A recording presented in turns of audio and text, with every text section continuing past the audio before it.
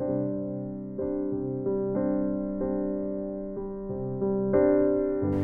្នុងពុទ្ធសាសនាលោកប្រសិទ្ធនាមមេដាបេដាឲ្យឈ្មោះ4យ៉ាងទី1ព្រះព្រំនឹងមានន័យថាអ្នកបង្កើតដោយសារសម័យពុទ្ធកាលហ្នឹងមនុស្សគឺជឿថាមានអតិទេពម្នាក់ឬក៏ជាព្រះព្រំហ្នឹងជាអ្នកបង្កើតទ្វីបលោកជាអ្នកបង្កើតសពសត្វទាំងអស់ហើយអញ្ចឹងគេឲ្យតម្លៃទៅលើអតិទេពម្នាក់ហ្នឹង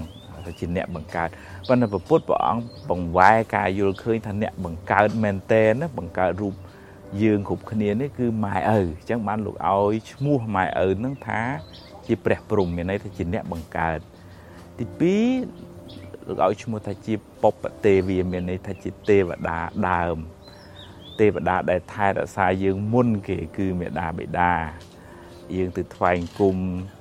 ដើមឈើឬក៏ទទួលទេវតាឆ្នាំថ្មីហ្នឹងជាទេវតាក្រោយ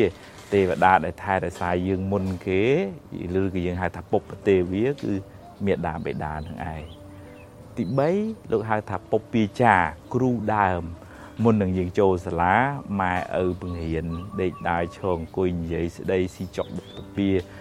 ពាក្យពេចន៍អីសពគ្រប់ទាំងអស់នៅលើម៉ែឪអ្នកបដៅតែអញ្ចឹងលោកហៅថាជាពុព្វាចារទី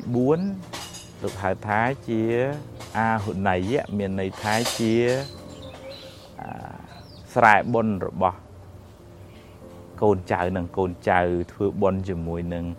ម៉ែឪនឹងគឺថាបានបុណ្យបានកុសលខ្ពង់ខ្ពស់ប្រសើរណាស់ជាស្រែដែលមានជីជាតិល្អអញ្ចឹងនៅក្នុងពុទ្ធសាសនានេះម្ដាយឪពុកមាននាមប្រសិទ្ធនាម4យ៉ាងទី1ជាព្រះព្រំមានន័យថាជាអ្នកបង្កើតទី2ជាបុព្វទេវីជាទេវតាដើមថែរក្សាមុនគេទាំងអស់ទី3ជាពុព្វាចារជាគ្រូដើមទី4ជាអាហុណីយៈមានន័យថាជាស្រែបុណ្យដ៏មានជីជាតិរបស់កូនប្រុសស្រីកូនណាបានគោរពដឹងគុណម៉ែឪកូននឹងបានចម្រុងចម្រើនទាំងបច្ចុប្បន្នទាំងទៅក្នុងអនាគតអនុមោទនា